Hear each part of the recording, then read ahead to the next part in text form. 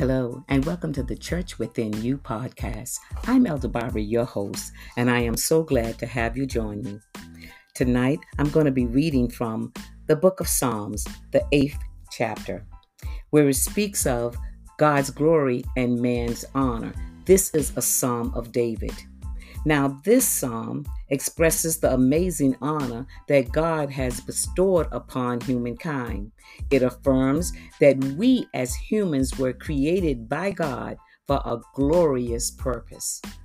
Sit back, relax, and take a listen to a reading from the Word of God, 8th chapter, or 8th division of the book of Psalms. Blessings, and I am so glad to have you join me once again.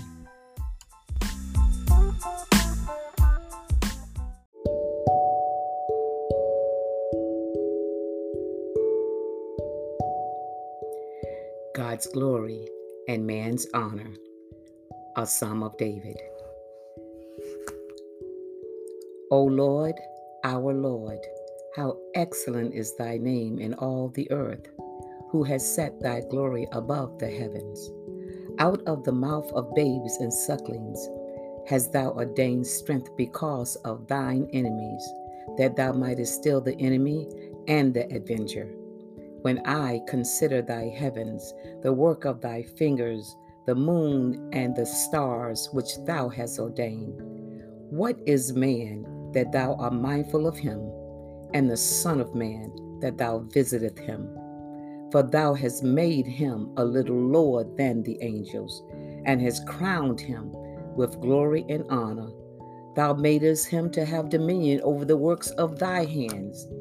Thou hast put all things under his feet, all sheep and oxen, yea, and the beast of the field, the fowl of the air, and the fish of the sea, and whatsoever passeth through the paths of the seas.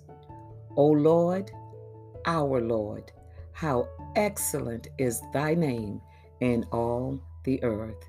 I have read in your hearing from the 8th division of the book of Psalms, verses 1 through 9.